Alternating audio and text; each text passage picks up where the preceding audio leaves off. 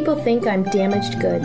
I'm worried about losing my job. Will I ever get a transplant? I want to see my children graduate from college. How can I afford this? I don't want to be a burden. I'm afraid. I'm overwhelmed with information. Sometimes I wonder if I'll ever fall in love and get married. I just want to play with my friends.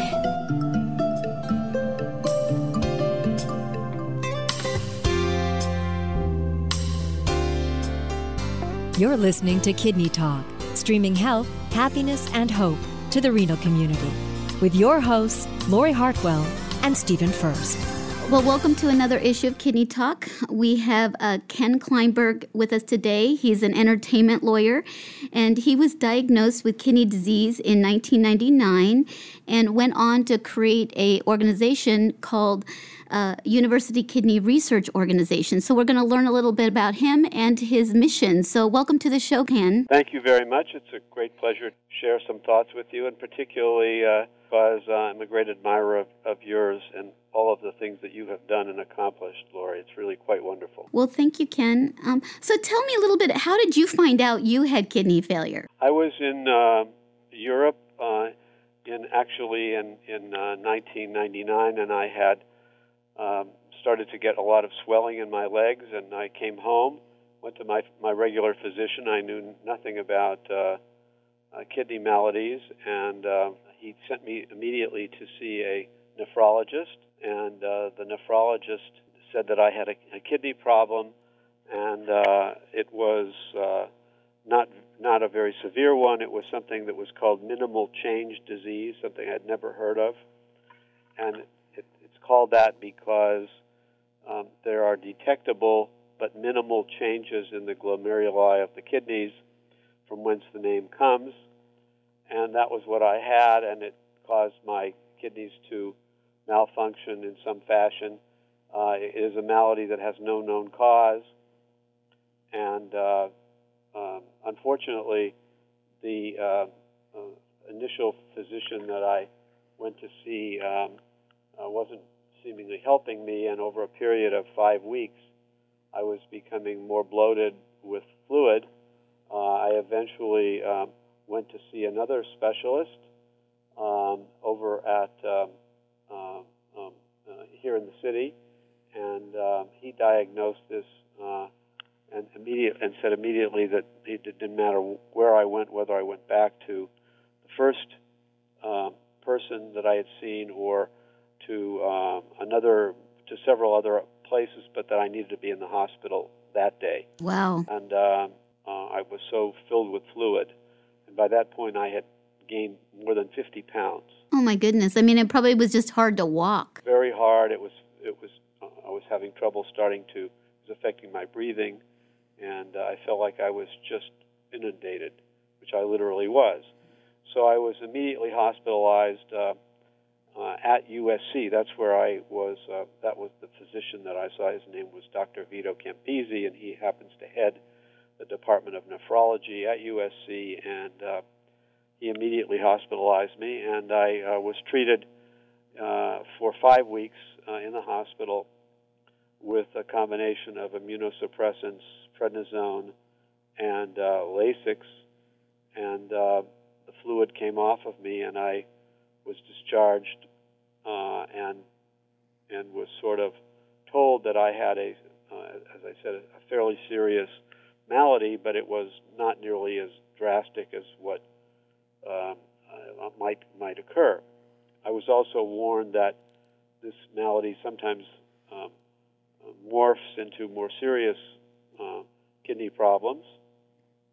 I was put on a regimen of medication, and over the next, I would say, 8 months or 9 months, watched and treated, etc., and almost a year to the day that I was first stricken, I was stricken again. I was, interestingly enough, back in Europe at that time.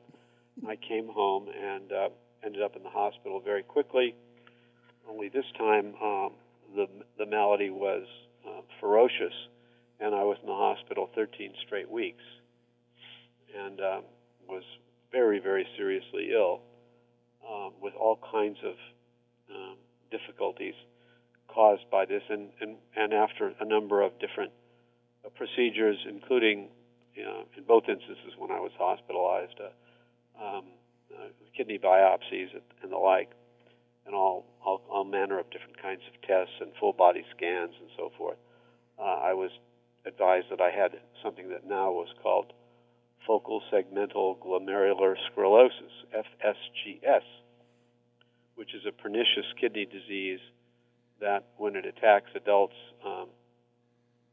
in middle age or older, very often results in end-stage renal failure, which indeed, after struggling with this and being in the hospital 13 weeks, they did manage to get my kidneys back to functioning for about 6 months, but in March of 2001, I suffered end-stage renal failure and began dialysis. I was periodically on dialysis when I was in the hospital, but it became a permanent part of my life for 6 years, beginning in March of 2001. Well, you started hemodialysis, so you were on that for 6 years. I was. And one thing that I was amazed, because I would visit, the center and visit you, and you were working like nonstop all the time, which was amazed because you run a law firm. And how did you manage to, keep up with work and,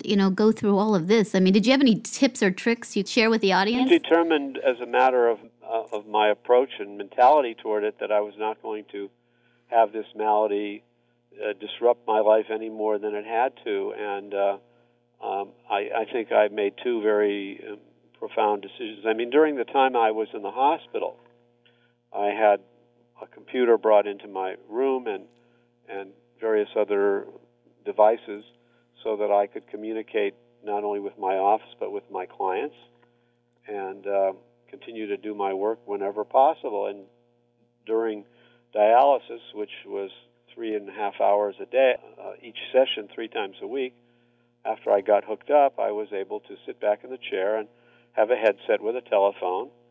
And fortunately, my right arm, which is the one I used to write, was not affected because I had my shunt in my left arm, and I just sat there and talked to people on the telephone and analyzed documents, and decided that, hey, it was 3 hours of being left alone. Nobody could really bother me very much unless I wanted to take their call or let them into my space. And I found it to be not ideal, obviously.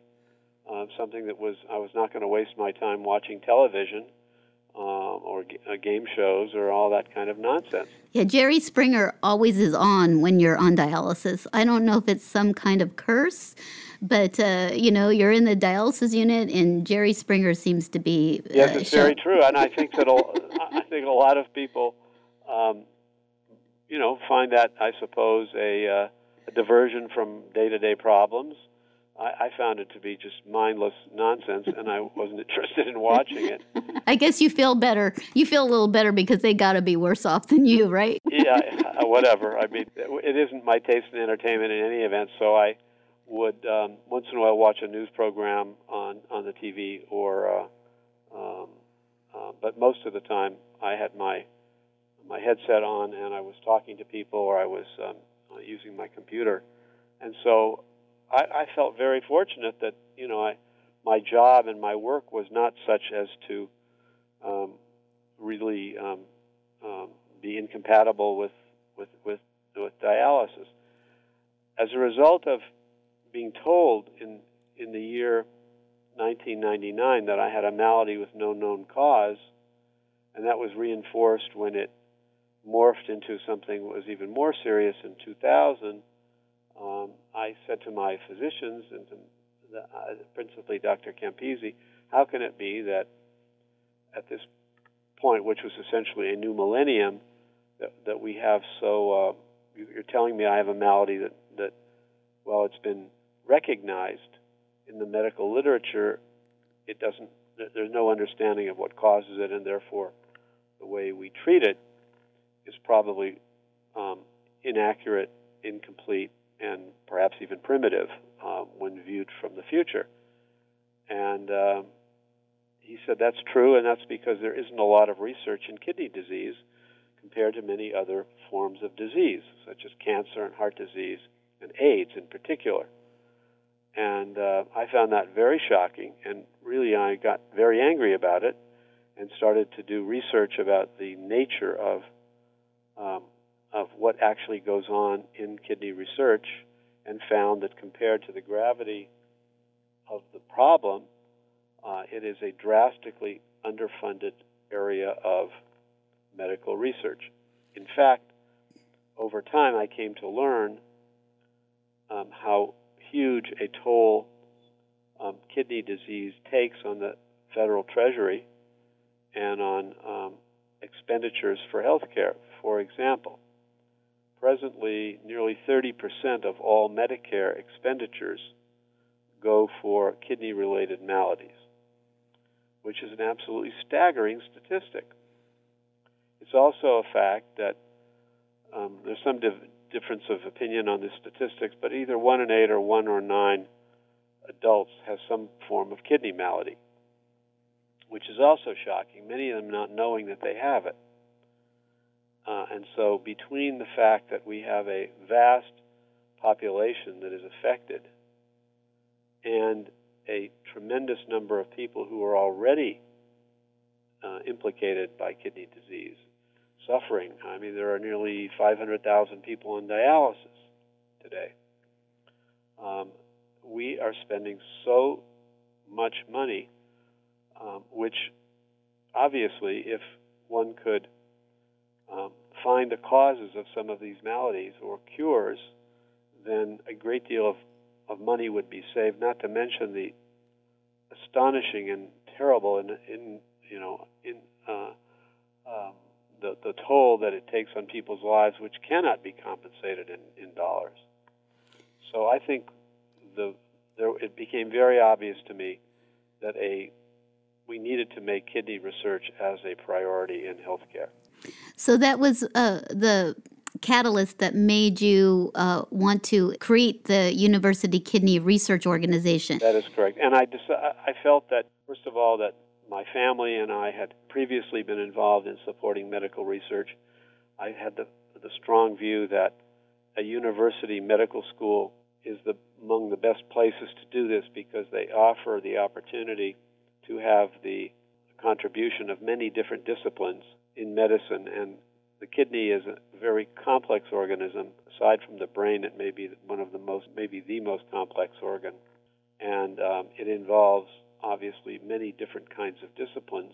And so setting up a kidney research program at a medical school where you could call upon people from the field of nephrology and cardiology and other aspects of internal medicine, urology, etc., seemed to be logical and sensible in order to avoid wasting money, duplication of effort, and enjoy cross-fertilization of ideas and research that ideally takes place in a properly organized major medical school. And because of my relationship with Dr. Vito Campisi and the nephrology team at USC, I decided that for purposes of doing this, we would concentrate our efforts in conjunction with USC, although not exclusively. We do support research elsewhere as well, and we'll continue to do that.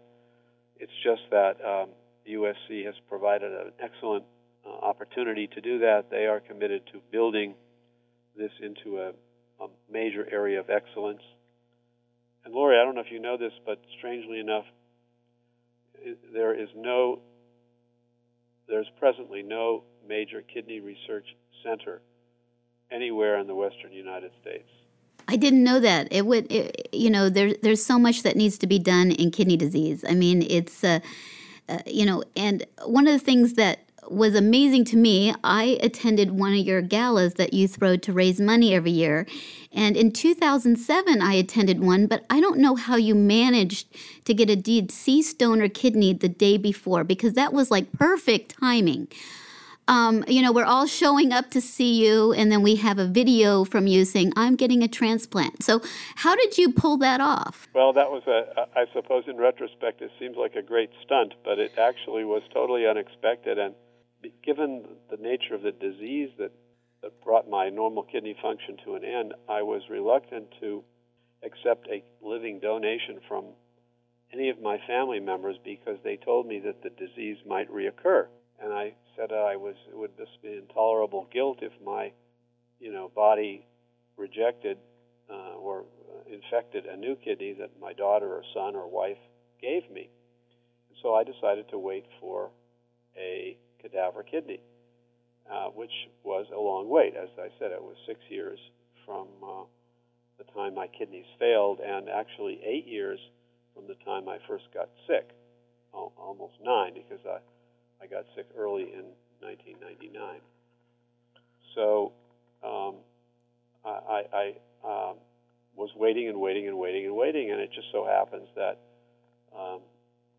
the night before this gala dinner, of which I was the chairman, I was called and said to stand by. There could be a kidney that would be right for me.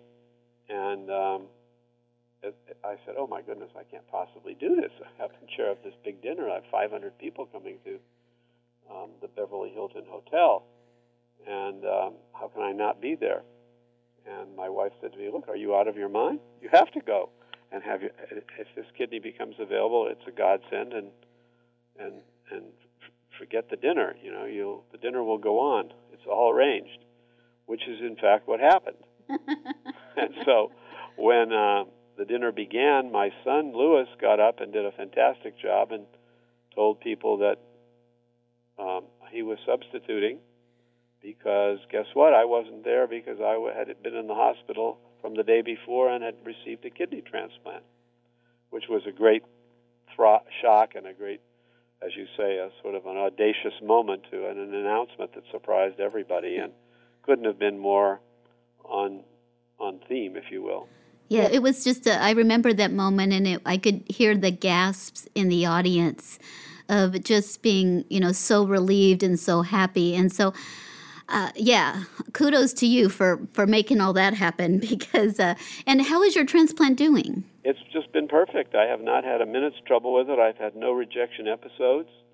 I take my medication very religiously and very dutifully, and thank heavens I'm just doing fine. And I've been able to travel. During the time that I was on dialysis, I did do some traveling because it's necessary in my profession, and I was dialyzed in many different places in Europe and in America. Now that I am obviously untethered from dialysis, I'm continuing to be able to do it, but I watch my I watch my diet and everything else, and I've not had a minute's problem. So I'm really so grateful to my donor and the people who helped me and who made possible the whole concept of organ donation to the degree that it is now practiced.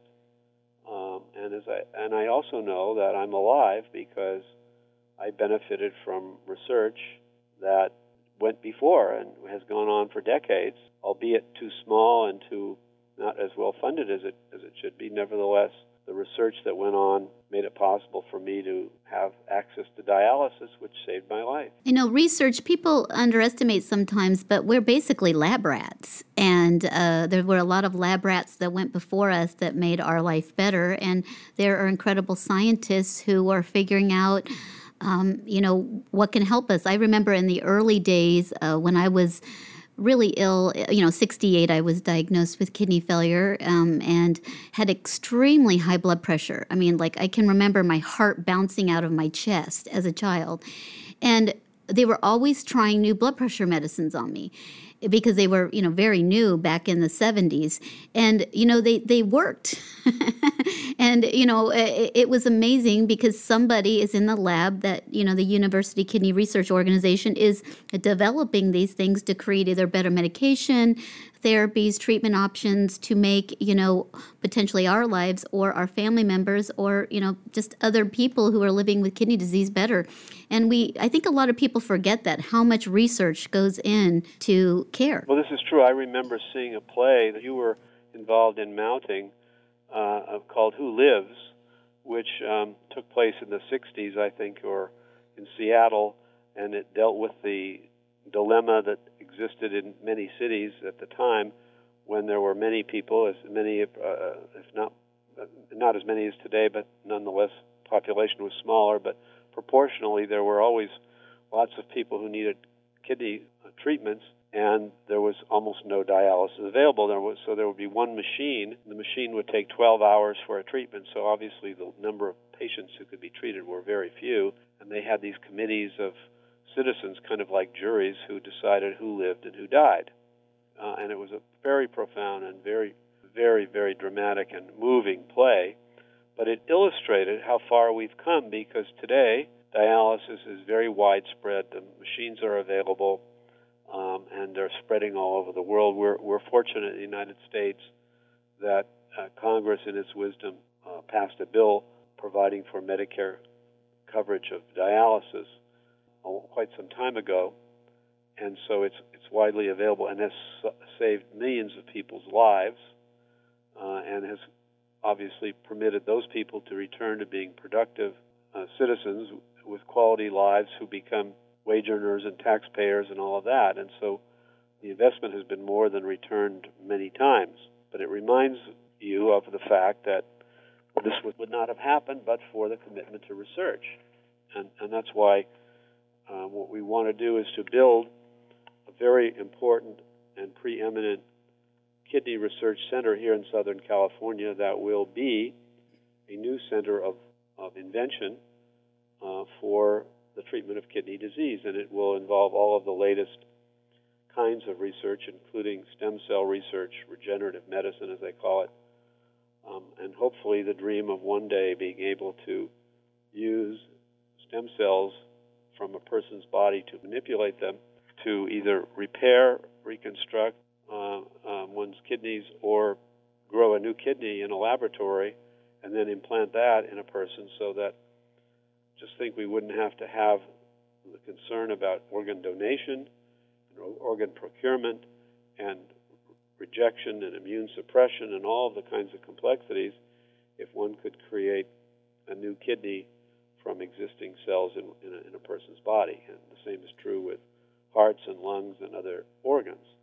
So we're moving forward in medicine, and nothing is done in a day. Rome wasn't built in a day, as they say.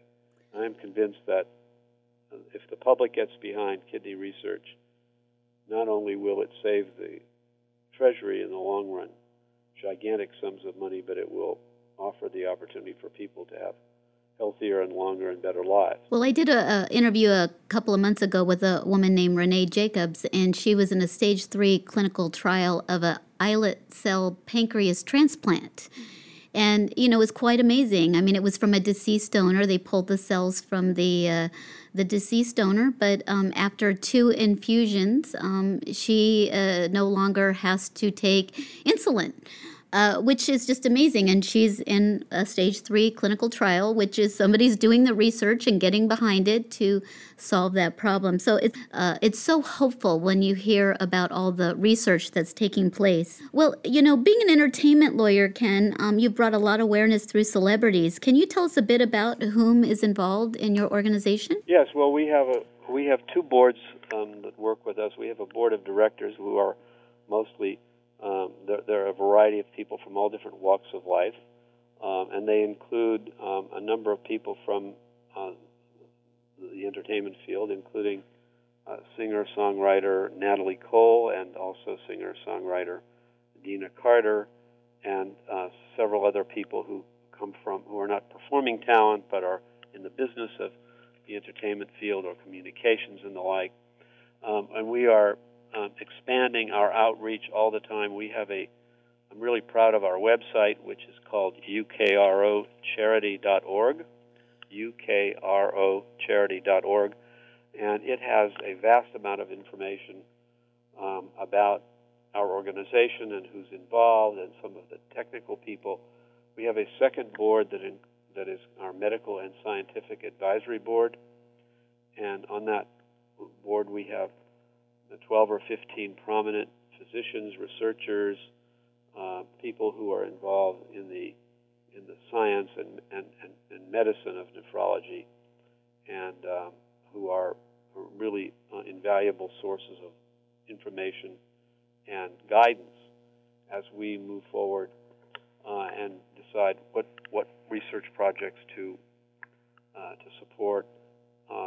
Naturally, our assets are vastly smaller than our ambition, and we have been talking with donors and people in the community and corporations and others about funding a large capital campaign to help build what we would like to call the Southern California Kidney Institute, to be a regional center of the highest order, preeminent in the United States in the field of kidney research. And as I said earlier, presently nothing like this exists today. And so it's just simply shocking, frankly. And I hope all of the people listening to this conversation will be motivated to think about it, because you probably know a family member or a friend or somebody who has been stricken with kidney maladies, and having gone through it and survived it, I can tell you it is no picnic. And particularly for young people, I feel lucky that it didn't hit me as a young person. I know Lori is so admirable, and she's so remarkable because she has been dealing with this the whole of her life. And several of the people in our organization have been likewise. And it is so remarkable how it affects you. And, of course, there are people like Lori who have survived and managed to have the fortitude and the mental strength and the spirit to overcome it and defeat it, if you will, and not let it get the best of you. And unfortunately and sadly, there are people who have not been able to succeed in that fight, and some of those people we have lost. You know, an illness, one of the things that is my key phrases is an illness is too demanding when you don't have hope. And you need hope knowing that there's a new future for you of perhaps medical advancements, where I just went through a difficult transplant because it was my fourth one and I had 100% antibodies, and I had to go through a new treatment program called desensitization, which a lot of research was put behind, but, today I have a 0.8 creatinine and back to as normal as I think is possible. And it's so amazing, because I think so many people give up hope that they don't have a future, or they just feel so horrible they don't know what to do. And, I think that's, in addition to research, can you talk a little bit about, what helped you get through all of those difficult times? I know work and feeling valued was very important for me. When I had an illness, I didn't want to lose my identity. But what else helped you get through kidney disease? Family, I have a wife. We've been married 47 years. I have 3 adult children who have wonderful marriages themselves, and 7 grandchildren, and a sister and a brother-in-law, and a large extended group of family members and friends and colleagues and law partners and clients. And I think that, I think that it really helps to know that people care, they're rooting for you, and that there's no reason to succumb to fear or to disillusionment. There are curves and bumps and dips in life, and you have to be prepared for them. And I think that it's in the nature of things to have these challenges, and one just has to sort of figure out a way to overcome them and not let them get you down. And I don't know, somehow that was something that I learned or was taught along the way. And I think when you see other people who are ill and they overcome their challenges, it's inspiring naturally. And it sounds trite, but it's really true. It is. It is inspiring. And I think one of the things, too, that both you and I, we both have in common is that, you know, we chose to help other people in our community, our fellow peers that have kidney disease. And for me, that gives me an incredible sense of making my experience meaningful, because I can use my experience and my passion of going through the illness to help convince people of the importance of supporting causes. Oh, there's absolutely no doubt about that. And, you know, there are people that we've met that are working with our organization. There's a lady named Valen Cover, quite well known, and she has been struggling and has agreed to become a spokesperson for UKRO, and you can see her on our website. And there's a lady named Mary Wu who's going to be on our Rose Parade float. We're one of the sponsors of a Rose Parade float to bring awareness to the public of the importance of kidney research and organ donation, etc. These are all very interrelated areas. So I think that if you look at all the people out there who have not allowed their particular challenges and illnesses and problems to get them down, then I think it is, you know, again, not to be repetitive, but it's inspiring, and I think it leaves you with no choice if you have, you know, it's an easy choice to choose between being active and trying to change and improve the situation and sitting by and doing nothing. I mean, the latter is just not an acceptable alternative. Yeah, Valen and Mary have both done interviews for us, and they're truly inspiring, and you know, they're the future of, you know, carrying on our legacies, because as we get a little bit older, and we need other people to come forward and take on the cause. That's terribly important. What the public needs to understand that this is not any kind of a one-person show. I mean, when you find out, if you're a member of the public and you find out that your parent or your sister or your brother or your cousin or your child, even worse, is suddenly a victim of kidney disease, you will understand what it means to be connected in some way to one of these groups, such as Lori's or ours or any number of other important groups out there who are dedicated in one way or another to helping people who have kidney problems, to helping to alleviate them, to provide public information about them, to solve them for others. And the reason we chose research as our goal is because as I looked at it analytically, I realized that the only reason I was alive was because of the research that had gone before. And while it has not led to a situation where they understand the disease that I have or can provide a cure for it, like so many other things, you can't do it in a day or two or maybe even a decade or 3 or 4. It takes time. We still don't have a cure for cancer, notwithstanding all the efforts that we've made. And we have some understanding of heart disease, but don't have a perfect solution at all, necessarily short of a heart transplant or the like. And clearly there are many advancements in all of these fields. Although if you look, for example, at AIDS, for many people and in many situations, AIDS, which was a deadly and fatal disease that had an irretrievable march toward the abyss, it is now more of a chronic disease. And if properly treated and people take their medication and all that, they can live a long and full life. And that's a result of research.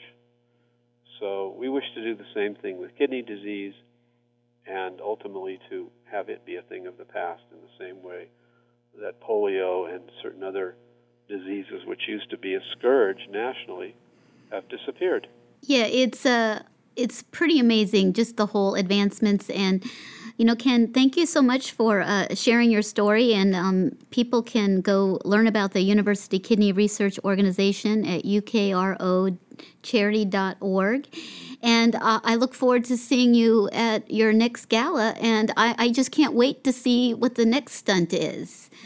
If I could make a suggestion, I keep telling people I'm taller than I look. If you could make me actually be taller, maybe that's a stunt we could think about. Well, height and glamour and all those things are all relative, and in terms of stature, I don't know of anybody who has greater stature than you because of what you have done, not only to survive yourself, but also to help others survive and cope with devastating diseases that really do rack and challenge people's ability to cope and to live. And the fact that you've done it, and you've done it since you were a young person and have this wonderful attitude, you really are a treasure, and I can't think of any greater stature that anybody has achieved than that. So congratulations to you for that. Well, thank you, Ken, and look forward to hearing about advancements that you're making, and